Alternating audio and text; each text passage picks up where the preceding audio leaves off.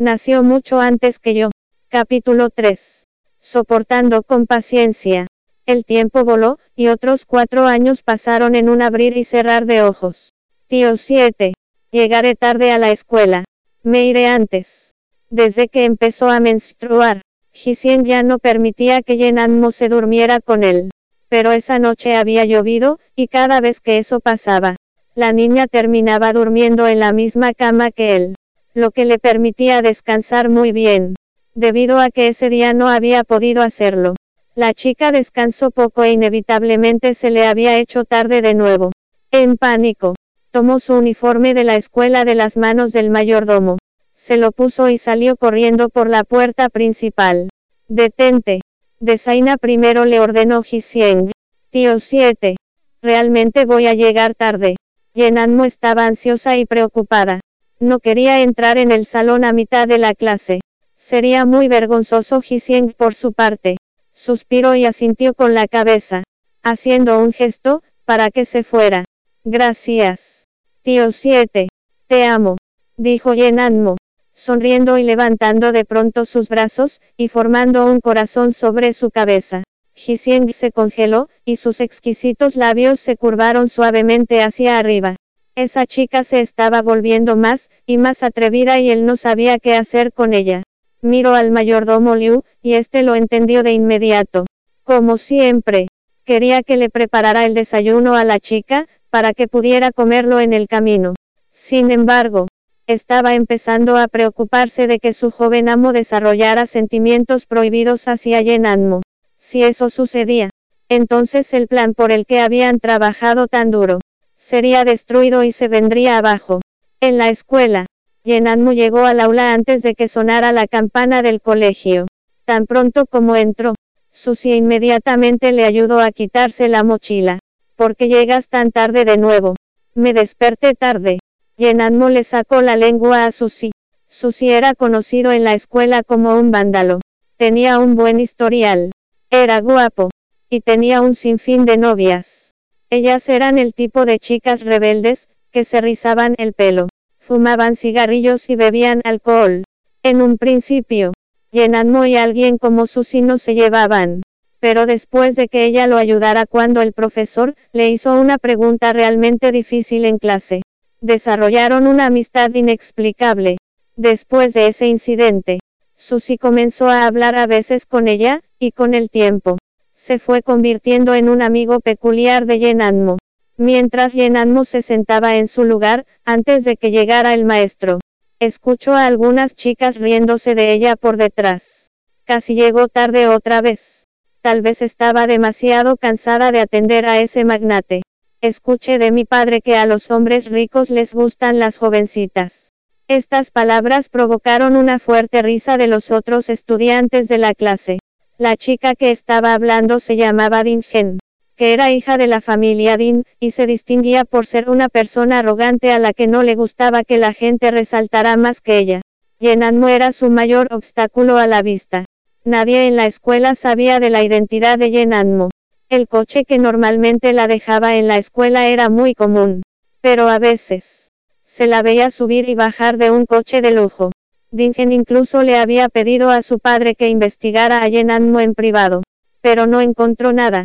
Dingen, estaría tal vez sirviendo a tu padre, comentó una chica. Tan pronto como se dijeron esas palabras, Dingen casi explotó de rabia. Se acercó a ella, y le dio una cachetada en la cara. Cállate. Mi padre nunca se interesaría por ella. La joven estaba asustada, sabiendo que el estatus de su familia era muy inferior al de Dingen, y que un día necesitaría de ella. Inmediatamente inclinó la cabeza. Aceptó que se había equivocado, y se fue a la parte trasera del salón. Yenanmo sabía que el alboroto era por ella, pero nunca le gustaron los problemas. Así que simplemente se sentó allí en silencio como si fuera invisible. Tenía miedo de causarle problemas al tío 7. Desde el día en que ella conoció a Jisien, él le dijo que mantuviera su condición en secreto, que nunca revelara su identidad, y lo más importante, que no dejara que nadie supiera quién era él. Oye, de tu boca salen insultos todos los días, pero nadie te responde nunca. Tu monólogo tiene un propósito. Solo porque Yenanmo no respondiera, no significaba que los demás se quedaran callados. Susie fue la primera persona que no soportó los insultos de Dingen. Tan pronto como habló, todos los chicos rieron a carcajadas como era de esperarse, y Dingen se convirtió en la burla de todos. Así es. Ya cállate. No sé cómo tienes tanta energía para gastarla en los demás. Yenanmo tenía una gran personalidad, tenía buenas notas, y era reconocida como la chica más bonita de la escuela. ¿A qué joven no le gustaba ella? La chica se sonrojó de vergüenza cuando escuchó la voz de Susie. Le jaló la manga, haciéndole un gesto, para que no se molestara en discutir con Dingen. Realmente necesito liberar mi ira hoy. Dingen estaba furiosa. Todo el mundo sabía que le gustaba Susie, pero él estaba defendiendo a la chica que ella más odiaba. Yenanmo, me has desagradado desde hace mucho tiempo. Yenanmo quería terminar el pleito, pero Dingen no lo permitía. Así, antes de que Yenanmo lo esperara, Dingen corrió a su banca, y la tiró con arrogancia. Luego jaló con fuerza el cabello de Yenanmo, que no esperaba que eso pasara. Su mente que estaba en blanco había despertado por el doloroso jalón en su cabello. Sí que le dolió. Suéltame.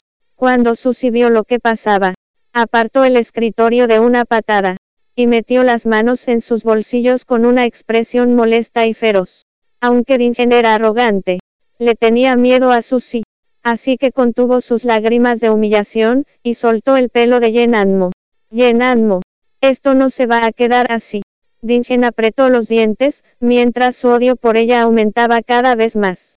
Yenanmo nunca había sufrido tal injusticia. Quería pelear, pero no podía.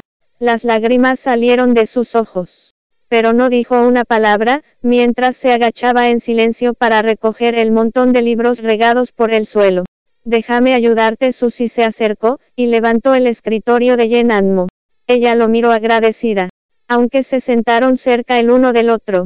Era la primera vez que miraba la cara de Susie detenidamente. Solo entonces se dio cuenta de que era bastante guapo. Oh, mira, el pequeño vándalo está enamorado de la niña buena. ¿No es esta una escena que solo aparece en las telenovelas juveniles? Los cercanos a Susie comenzaron a burlarse de él. Jódanse. Susie cogió casualmente un borrador de pizarrón, y se lo lanzó.